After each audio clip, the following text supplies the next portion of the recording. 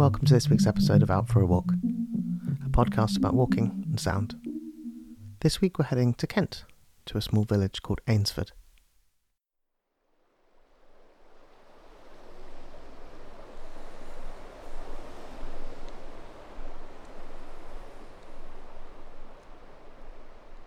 Ainsford has been a village since at least AD 800 and it's maintained a steady population all through that, although the area has been inhabited certainly a lot longer before that, as seen by the Roman villa that you pass on the walk. There's enough local history to fill a whole podcast, but that's not really what we're doing. But you pass Lullingston Castle, the Tudor manor. There's Ainsford Castle, a ruined Norman castle built just after the invasion.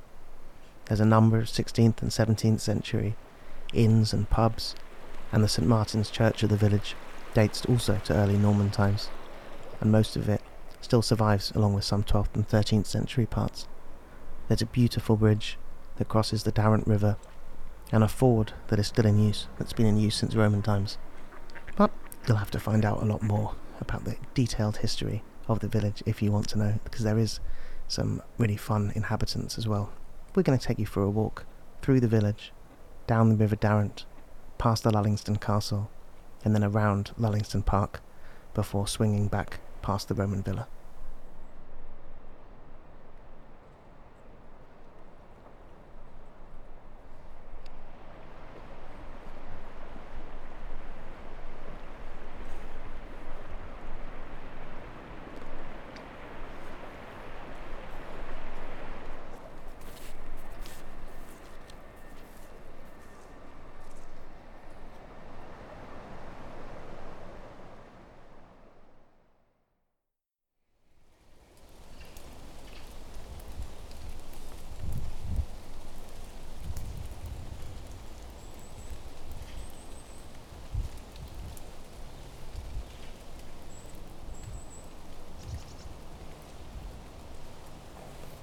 We've just left Ainsford and we're taking the road down towards Lullingston Castle, passing under a beautiful big viaduct. You can probably hear the resonance on my voice, that's because the echoes here are just fantastic.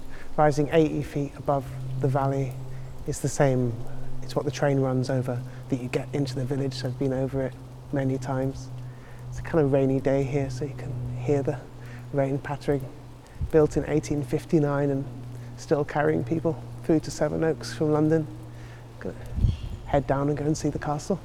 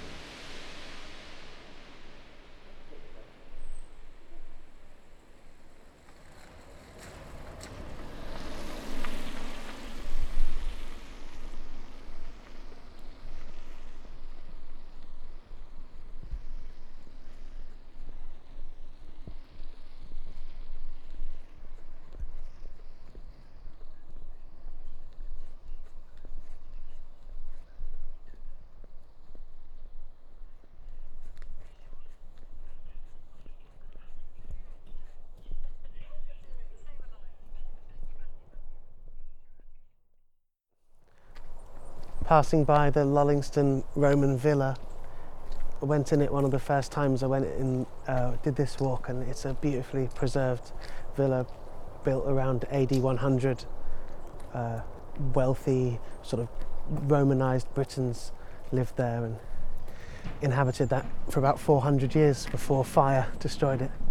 There's apparently 5 or 6 similar villas in this area.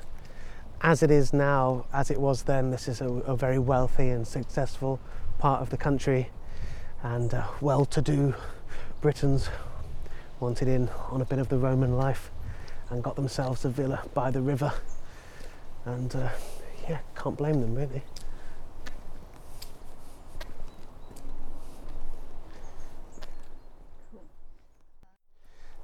Just after the villa you can see a little path heading up into the forest, into the hills, and that's going to be the end of the walk, sort of the end of the Lullingston Loop it's called, which is going to take us back into the village. But for now, we're only at the start. We'll trundle down to the castle.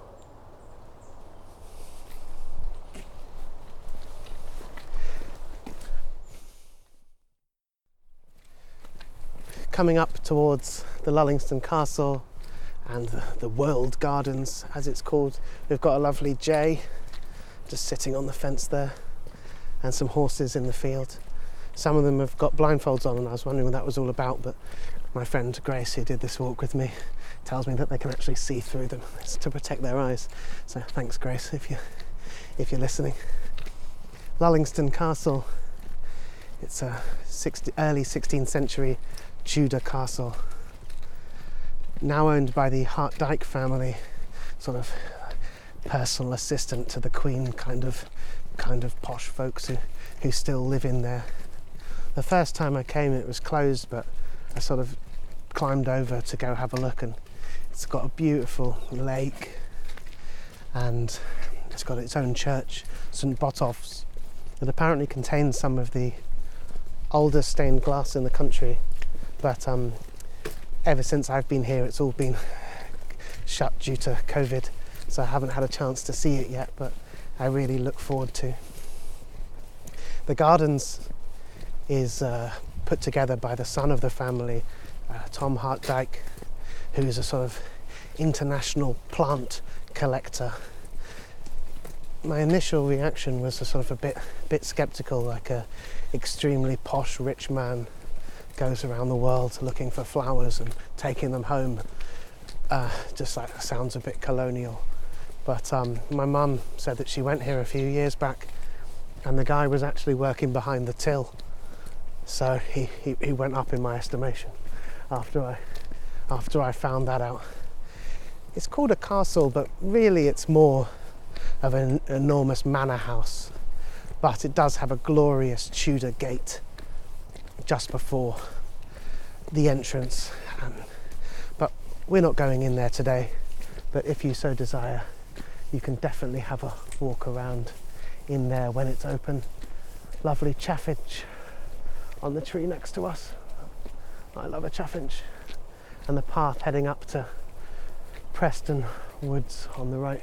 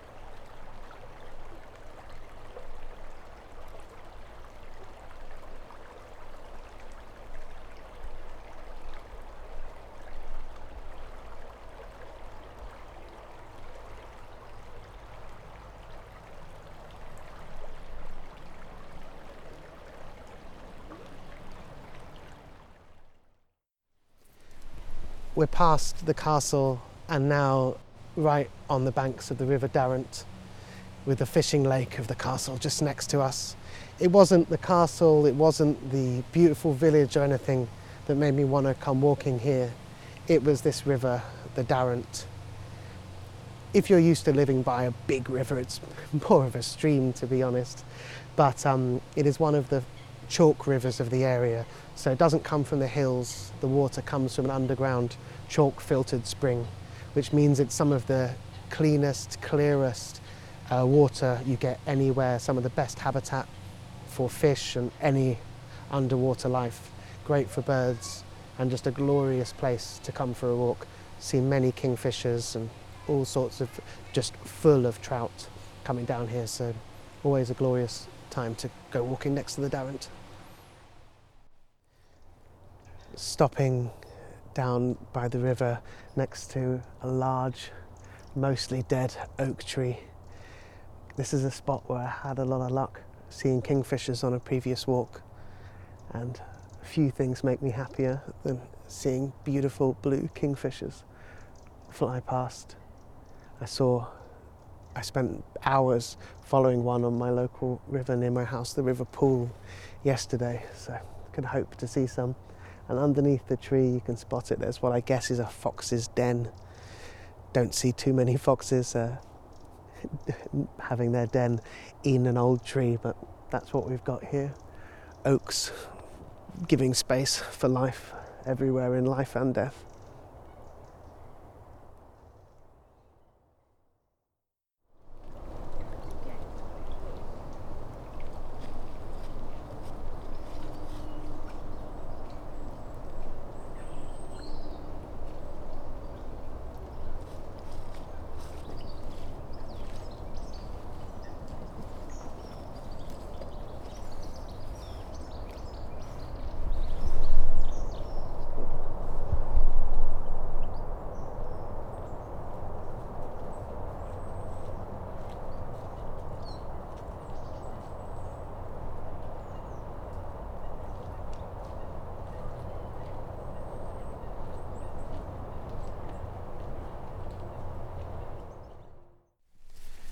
From this bit you can follow the river down to Shoreham and Otford, which is a great walk that I've done a few times before. But for this one, we're going to leave the Darren, as much as it pains me, so we haven't had any luck seeing any kingfishers yet. And we're going to go into Lollingston Park, and we're going to take the Lollingston Loop. It's all part of what would be the land of Lollingston Castle, their old deer park that's now open to the public. And this, we go all sorts of different, from grasslands up a steep hill into some woodlands, across some high farmland, across the Darrant Valley, and then back into the village.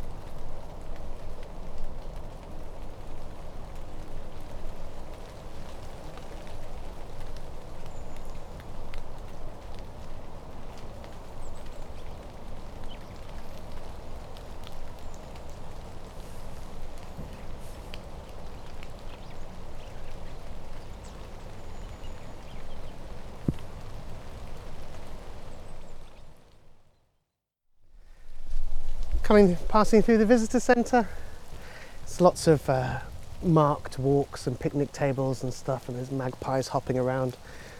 We're going to go on the loop, the long one, and we've got a pretty long, straight, steep hill that's definitely the hardest and longest sort of part of the walk, so we'll go trudge up here in some unforecasted rain.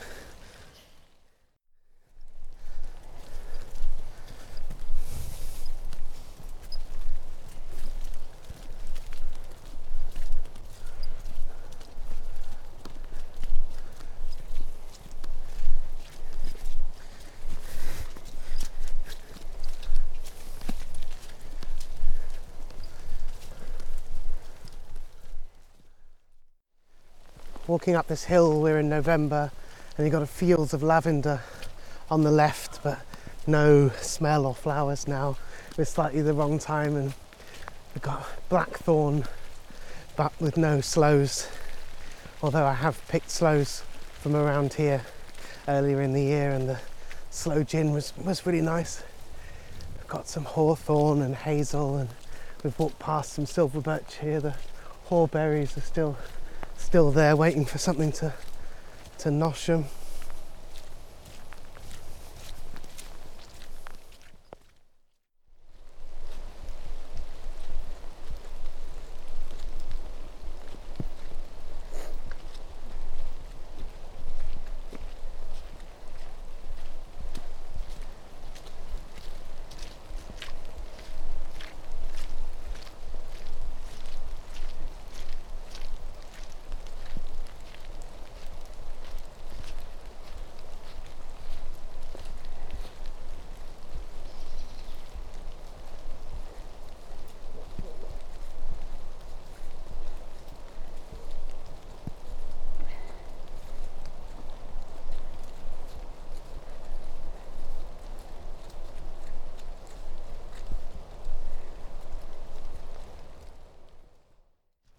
All right, we're nearly at the top. Sort of like an open meadow here on the right, which is a beautiful wildflower butterfly meadow in the spring and summer, but you wouldn't guess it now.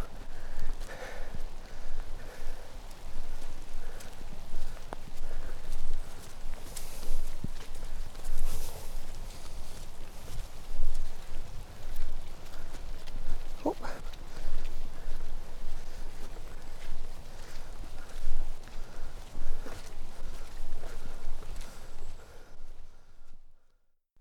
Turning around, you can start to take in the Darent Valley. It's funny thinking that how small the Darent is now and looking at this valley, but apparently the river thousands of years ago used to be a much bigger river than it is now, but at some point it ended up becoming part of the Medway some miles away from here. I'm gonna go up this way.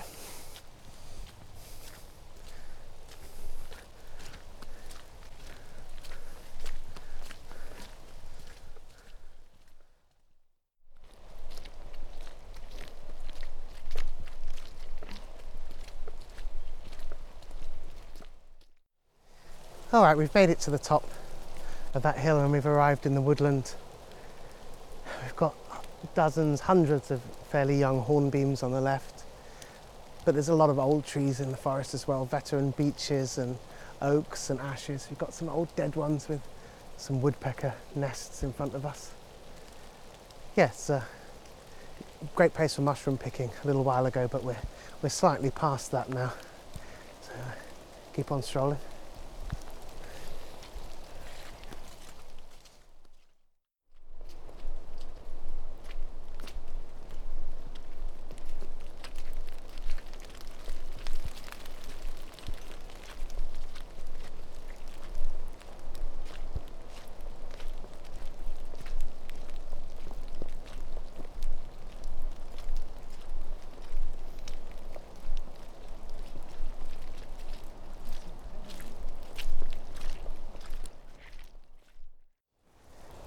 Amongst the newer hornbeams, we've got a hornbeam fully 50 foot plus high. Normally you don't see them so big. They grow really slowly, but you can see with its distinctive fluted bark and the way they don't grow straight, growing at an angle. No leaves now because we're in November.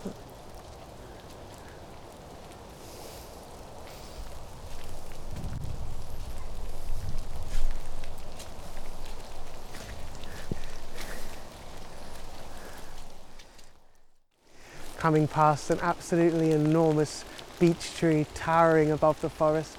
One of the few trees that still has its leaves on here on the 18th of November. Don't mind getting rained on to look up at this.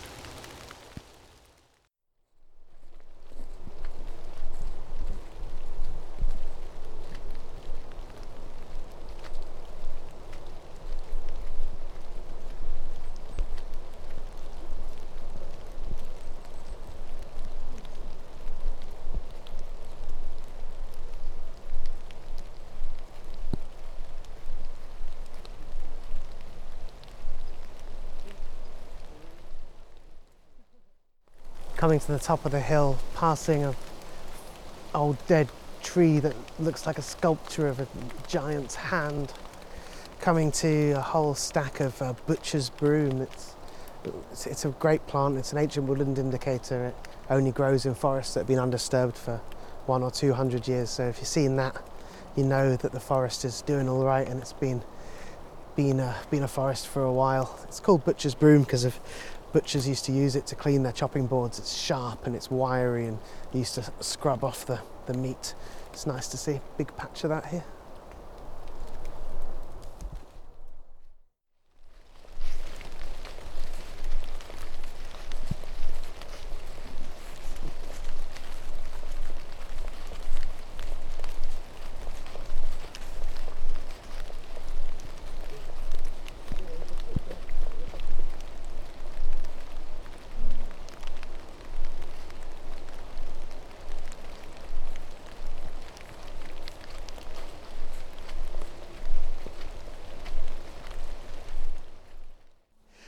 massive clump of old mouldy chicken of the woods.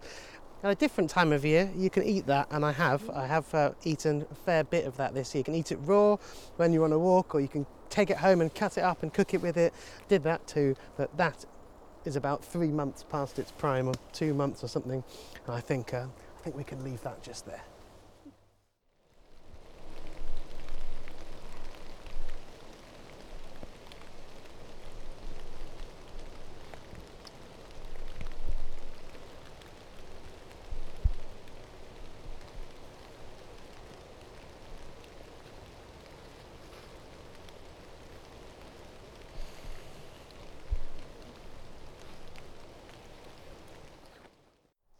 In the early 30s, the Hart Dykes sold this whole stretch of land to Kemp Town Brewery in Brighton. Not sure what they wanted with so much forest. I don't know a thing about how breweries operated. Maybe they're just landowners as well. And some years afterwards, they sold a bunch of it to the local council, Sevenoaks Council, and they did what they did, and they got a big golf course made on it. If I was elected tomorrow, I'd mandatory requisition 50% of golf courses and just turn them back into woodland. I like, playing golf is fun, but I double checked my facts, and 2% of all of England is covered by golf courses. Twice as much land is taken up by golf courses in Britain as housing is. And golf courses are, of course, a lot better than just concrete for wildlife, but if these were added to managed reserves, how much could 1% more protected space with wildflowers and plants and trees and all the animals that we get everywhere? I think it would make a lot of difference. I don't know if that would endear me to many voters.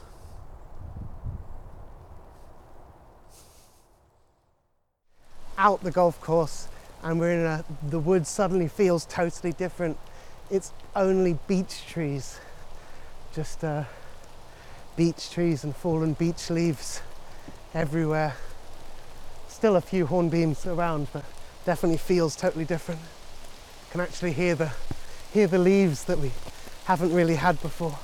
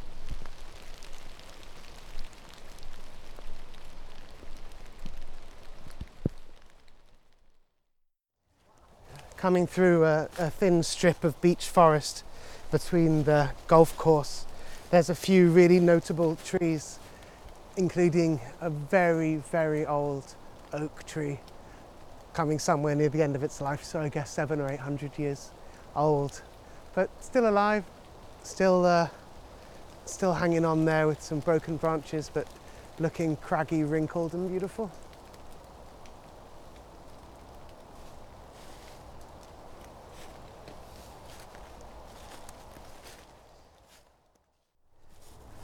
Maybe a couple of 100 metres further up, we get the real grandparent of the forest, another very old oak tree, completely hollow. Try to stick my head in to see if the sound makes a difference for my voice, but yeah, holding on its last legs, completely hollow, but still got some, you see plenty of leaves still up there on it. He's still got some time yet.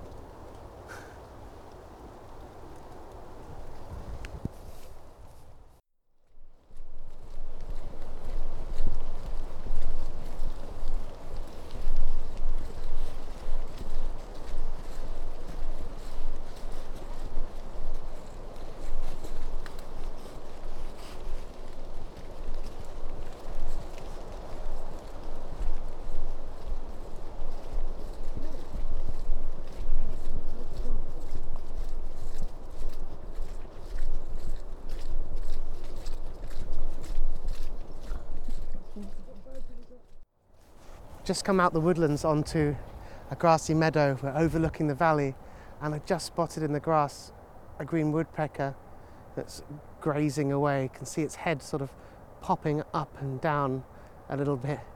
It's just like straight in front of us, about 2/3 toward that little copse there, just in the grass. It'll be feeding on some worms or grubs or something.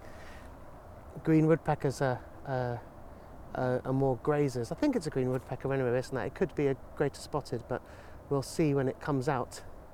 Lifting up a bit now, it's clearly a green woodpecker. Oh, what a really lovely spot, because of when we recorded the last podcast, a green woodpecker flew into the tree just fully 5 or 10 seconds after we switched off the microphones. So I feel like it's a nice spot. Where I live in Forest Hill, I feel like I see a lot more greater spotted woodpeckers than green woodpeckers. So always nice to see them. See if it wants to get up and have a fly.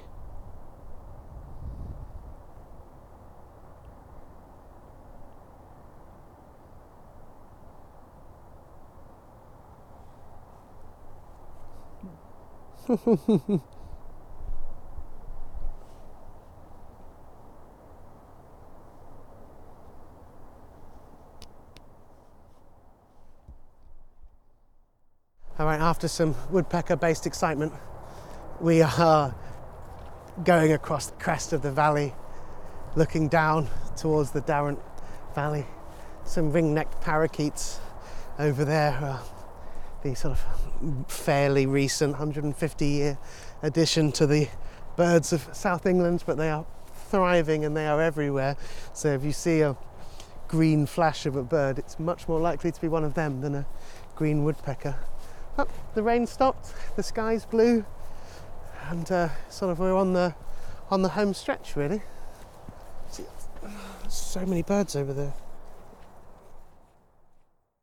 Coming over the top of the hill, cutting across some farmers' fields, a bit of the sound of the motorway in the background. You start to see Ainsford come into sight. A few steps further on, you can start to see as we go into the next field, we'll see the old St Martin's Church I mentioned at the start, its distinctive spire, and the beautiful 19th century viaduct that we got the train over.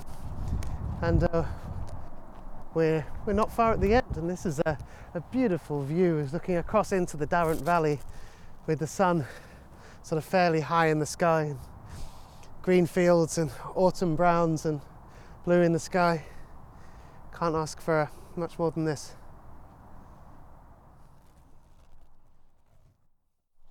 At the bottom of the hill, as much as I love walking, my actual sort of innate sense of direction tells me nothing.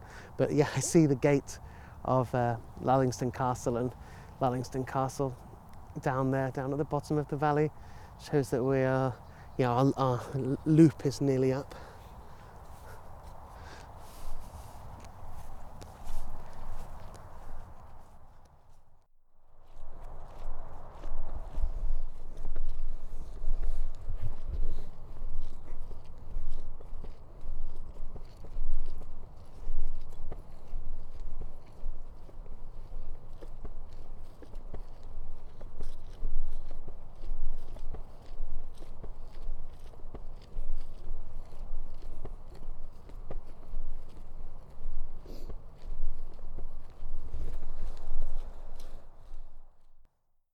And probably the most picturesque view of the walk, with the Lullingston Castle on our right and the viaduct cutting its way across the Darrant Valley at the bottom of the hill. Absolutely glorious.